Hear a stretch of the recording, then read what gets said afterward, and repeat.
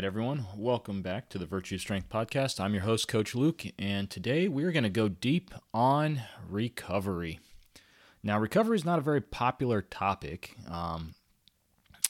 It's really sexy to speak about all the fun workouts that bring you close to death and, leave you sore and, that are fancy for Instagram and all that stuff. But one of the things that gets, really overlooked is actually recovery, right? This all comes down to this topic of something called hormesis, right? Which is something that is that which does not kill me makes me stronger. You may have heard that saying before, and that's actually in relation to the concept of hormesis, which is basically a response to a given stress, right? So a good example that I like to use a lot is the people that make themselves immune to snake venom, right? So you have this example of a guy that works with venomous snakes that just gives himself a small dosage of this given snake venom, right? And every so often he doses himself with a higher dose and a higher dose to where eventually, if he were to get bit by by an actual snake, he would actually become immune or tolerant to that venom, right? That's hormesis exemplified from that perspective, right?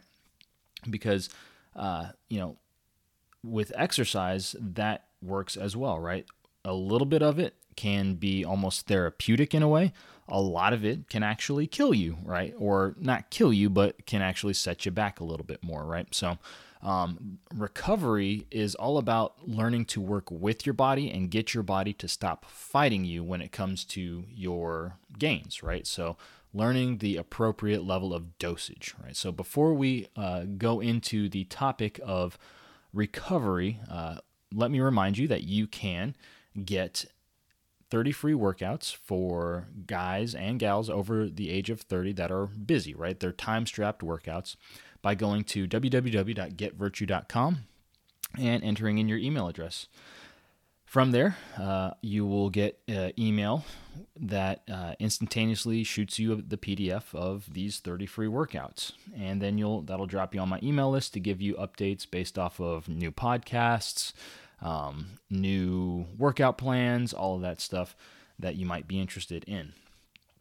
Okay, so let's go ahead and bring on the topic of recovery. So recovery, I like pyramids, okay? So I like having things as a base, and then as you move higher, you kind of go to stuff that's less relevant, and then at the peak, that's kind of like after everything's nailed down, that's stuff that might be able to give you that like slight edge, like that 1 or 2%, right? So as I am recording this right now, the Olympics are going, and one of the things that you often see with specifically the U.S. swim team is the cupping, right? So you see them walking out, getting ready for their Olympic swim, and they're covered in these basically giant round hickeys, right? So, and what that is that's a recovery method, right? Kind of like akin to, I guess, acupuncture or whatever the case is. And to be honest, I'm not exactly sure the method behind why it helps with the recovery, but I know it's supposed to be a means of recovery. Well, what happens is that the average Joe that skips over the other methods of recovery, sees this on the Olympics and thinks, okay, in order for me to recover and to perform like, any of the Olympians, that I need to go get cupped, right? Which is just not the case, right? So everything has kind of like a neat place, I guess, has a order, a foundation, and then that you need to build on, right? So from recovery, there's basically two things that are foundational, right? So we have a monster workout, we break down our muscle, we create a stress response to our body. Now, that stress response needs to be countered with a recovery response, right? So working out and recovery are two sides of the same coin that we call adaptation, right? That we call gains, right? So if you want to maximize your gains, well, then you need to be really putting an emphasis on balancing out your training and recovery. Another good example that I've heard is that it's almost like balancing your checkbook, right? I take out so much from my body, that means that I have to put so much back in. So, another popular saying is that there's no such thing as overtraining, there's just under recovery. I'm not 100% sure about that, but most people could probably work out a lot harder if they focused on recovery as well, right? So if you're watching the CrossFit Games at this time too, which is going on along with the Olympics, it's the same concept, right? These guys got to be able to recover at the same amount of volume that they can, that they are putting out at the actual CrossFit Games, right? So two sides of the same coin. Recovery is key. So from the foundational things that we need to be thinking about when it comes to recovery, that's going to be sleep is number one, and your nutrition will be number two, right? If these things are not in place, these things are foundational, fundamental pieces of recovery. If these things are not in place, then you just need to stop right here and focus on those two things, okay?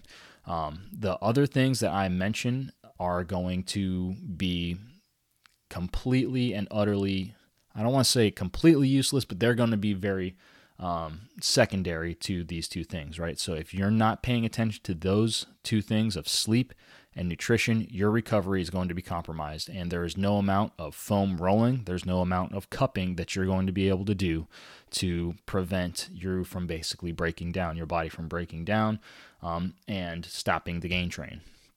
So let's go ahead and talk about sleep for a second, right? I can do an entire podcast on just sleep, and if that's the case, go ahead and hit me up on Instagram at Coach Luke and let me know if you would like for me to do an episode on sleep. I would love to do it. But general broad brush strokes when it comes to sleep, right? Some of the fundamental principles that we need to be thinking about when it comes to sleep. Your room's got to be dark, no light pollution, right? So if it helps, one of these times during the day, like close all your blinds and then look for areas where lights are shining, right? Even a little bit of light that is, shining on the photoreceptors in your skin, in your eyes, all of that stuff is going to cause you to not go into as deep of a sleep as you possibly could. All right, so when it's daylight out, go into your room, close the blinds, and look for any glaring lights that are coming through, right? It could be something where you need to buy blackout blinds and curtains.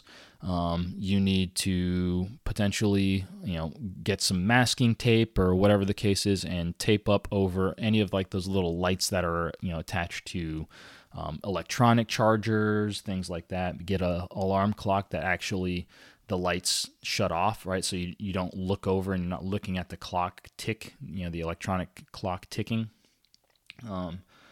You're going to want to make sure that it's cool, right? So this is just going over the environment. It's got to be cool, right? I think most of the sleep research out there says that you want your sleeping environment to be 68 degrees. That's fairly cool when it comes to, your house temperature or whatever the case is. If you can't get to 68 degrees, or you're like, hey man, that's like environmentally irresponsible, like, hey, I can't put out that much power, or I can't afford to have the thermostat set that low during the nighttime, then you can also look into something called a chili pad, which is basically this pad that goes over or underneath your sheets, and in between your sheets and your mattress, that circulates cool water and helps you regulate your sleeping temperature.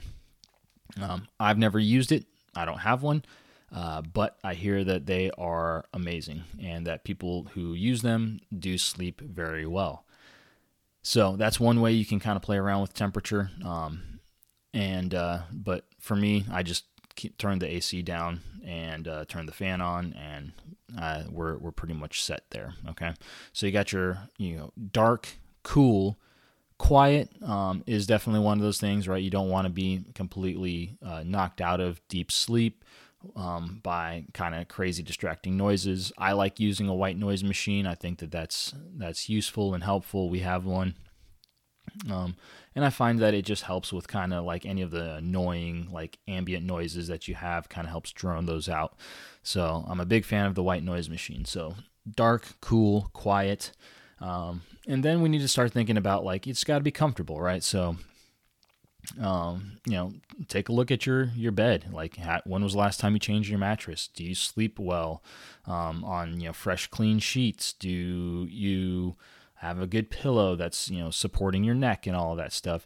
Are you like, how well are you sleeping, right? So once we got that environment nailed down, then we need to start thinking about like our bedtime routines, right? So the bedtime routine typically can start anywhere from like an hour to 30 minutes before bed, or whatever the case is, right? But the big one here is we don't want to be taking in blue light, right? We want to dim the lights. We want to think about winding down for the day before we just hop into bed.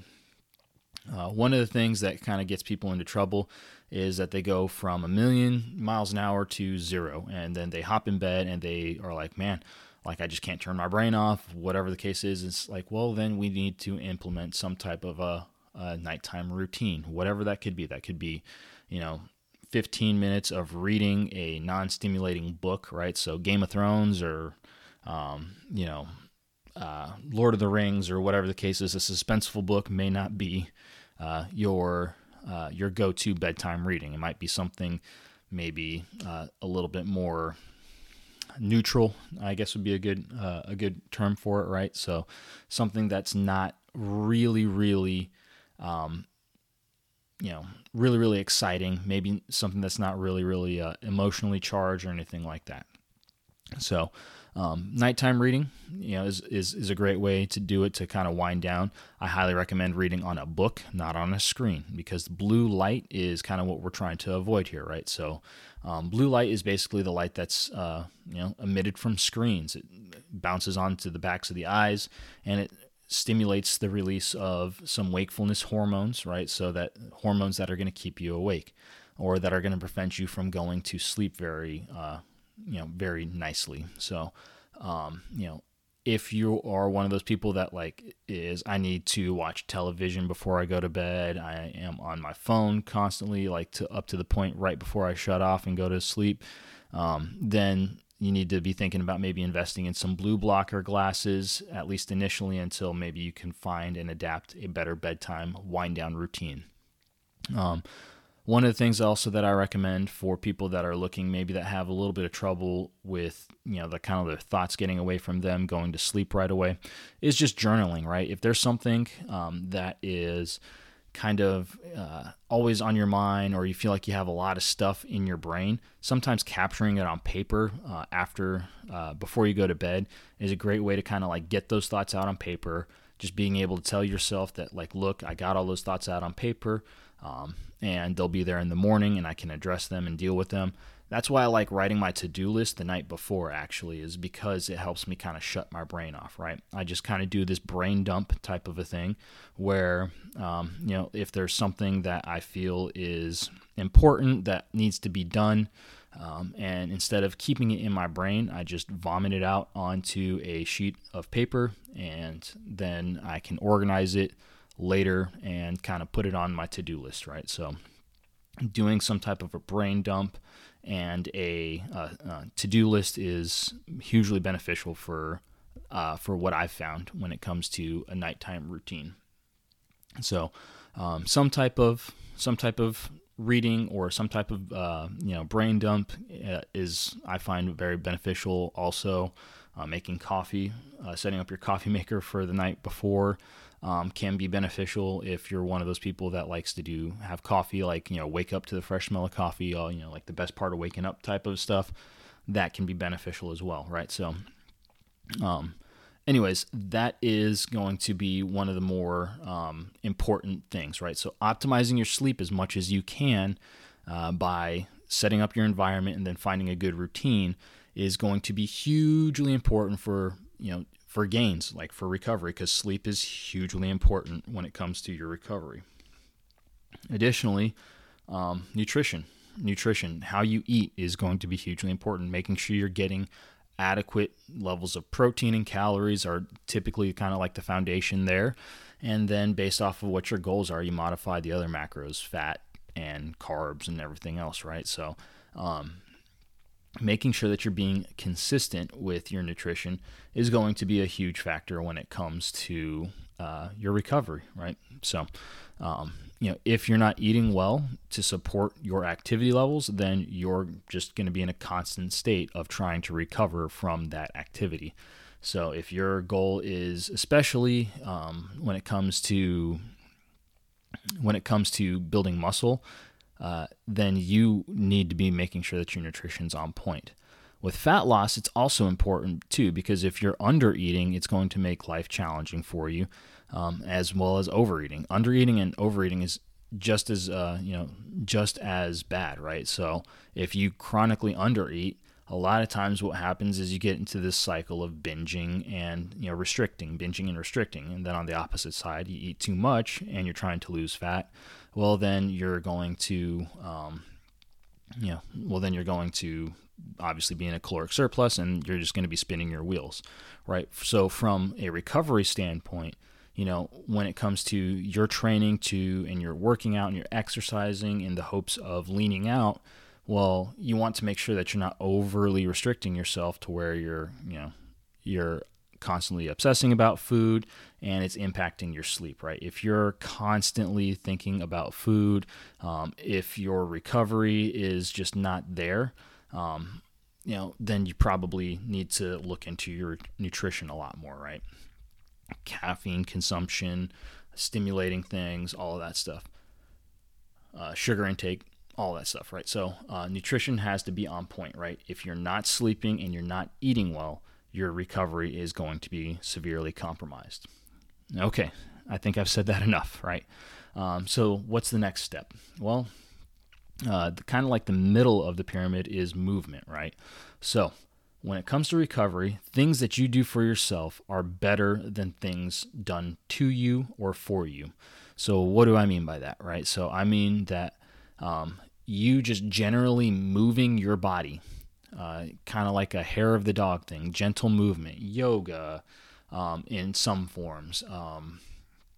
Original strength is one of the things that really comes to mind. Pressing reset, breathing, doing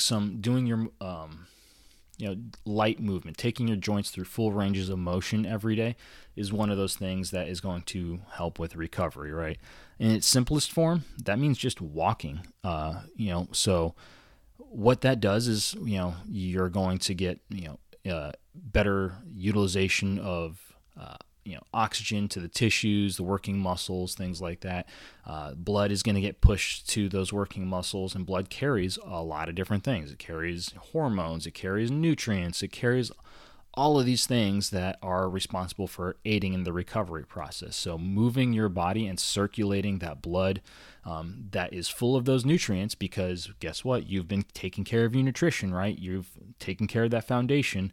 Those hormones, which are secreted when you sleep, are floating around on the bloodstream. So we need to circulate that blood by active movement, right? So by moving a little bit more, going for a walk, doing some rolling, rocking, neck nodding, marching, crawling, all of those things will help with speeding up recovery times, right? So a lot of times you'll see, swimmers or runners or whatever the case is, the day after they've run a marathon, they'll go for just a light jog, and that's just to get the blood moving, getting all that stuff. Usually after running a marathon, people pig out. They get themselves a lot of good calories, and then they also knock out and sleep like the dead. And so, the next day you go for a run or a jog or a walk, and you just basically kind of give your body hair of the dog in a lot of ways, right? So movement is hugely important for that, right? So that, could look like any kind of mobility work, anything that's active, that you are moving your body. You are not a you're not passive in this process, right? So that's kind of like the middle. That's the next step up when we start to talk about recovery. So at the top, at the peak, now we're starting to get into all of the things that get a lot more publicity, right? That's going to be things like massage, ice bath, cryotherapy, foam rolling. What are some other ones that I'm thinking of here? Chiropractic, ART. All of these things, they're all good things, right? Cupping. All these things are good things, right? They are useful up to the point, like I said, that you have a good firm foundation in place when it comes to your sleep, your nutrition, and then you're also taking care of that movement piece, right? So definitely nothing wrong with these things, and these things do have a benefit, right? They are important. So like tissue quality, they improve the tissue quality. They, massage, foam rolling, things like that. Those are going to be things that help with pushing, the moisture and moving the fluid around in your muscles, in specific muscles that are, maybe a little bit, cranky and stiff and tight. And so like giving them a little bit of extra love with massage and foam rolling can help, help with, pushing blood into those muscles. Maybe there's not a good blood supply to those muscles, things like that can be beneficial. Same thing with like, sauna and ice bath and things like that. My favorite is to actually contrast between those two, right? So go from hot to cold, hot to cold, hot to cold. And that can be hugely beneficial because it increases the blood flow. It kind of like pushes the blood flow into your core, and then the hot makes your body push that blood out to the extremities and all of that stuff. So anyways, so those things are great, but once again, you're not sleeping, you're not eating. They're just you're going to be kind of spitting in the wind. So that is kind of how I view recovery, right? So sleep, nutrition at the base, got the base in place. Then we go into movement, making sure that you are actively becoming a participant and an actor in your recovery. And then we start to do the things that are done to you and for you, right? So all of the stuff that would maybe require a practitioner, equipment, foam rolling, cryotherapy, Normatec, like the pants that are like kind of giving you a massage, all of that stuff is great. But one, it's expensive. Two, the return on the recovery investment is marginal at best. If you're an extreme athlete and you're super disciplined and dialed in, that might be enough to give you the slight edge on your competition. So great, do it. And especially if you have the resources for it, right? Or you have, someone that's volunteering, a practitioner that's volunteering for that stuff, and you have that available to you, then why not go for it? That's great. But once again, nail the foundations first, friends. All right. So hope that was helpful. And I hope that gives you some insight when it comes to balancing out your stress, your training with the recovery, right? Because if we want to keep that gain train rolling at an optimum rate, we need recovery as much as we need our training. They're two sides of the same coin, right? A lot of training needs a lot of recovery, and a little bit of training doesn't need that much, right? So if going for a 30-minute walk doesn't require a lot of recovery, right? You just need to make sure that you're sleeping and eating well. If you're working out, well, maybe then we need to, eat, sleep, and then do a little bit of movement, and then maybe do a little bit of foam rolling, right? If you're really working out and your volume is high, then we need to keep on climbing that pyramid and start adding a lot of those things in that may be more or less practical for you based on where you're at. All right, so for the busy person, nailing sleep and nutrition, and then some gentle movement in the form of walking and some original strength resets are kind of where I kind of okay, that's my recovery prescription for probably 80% of the population, right?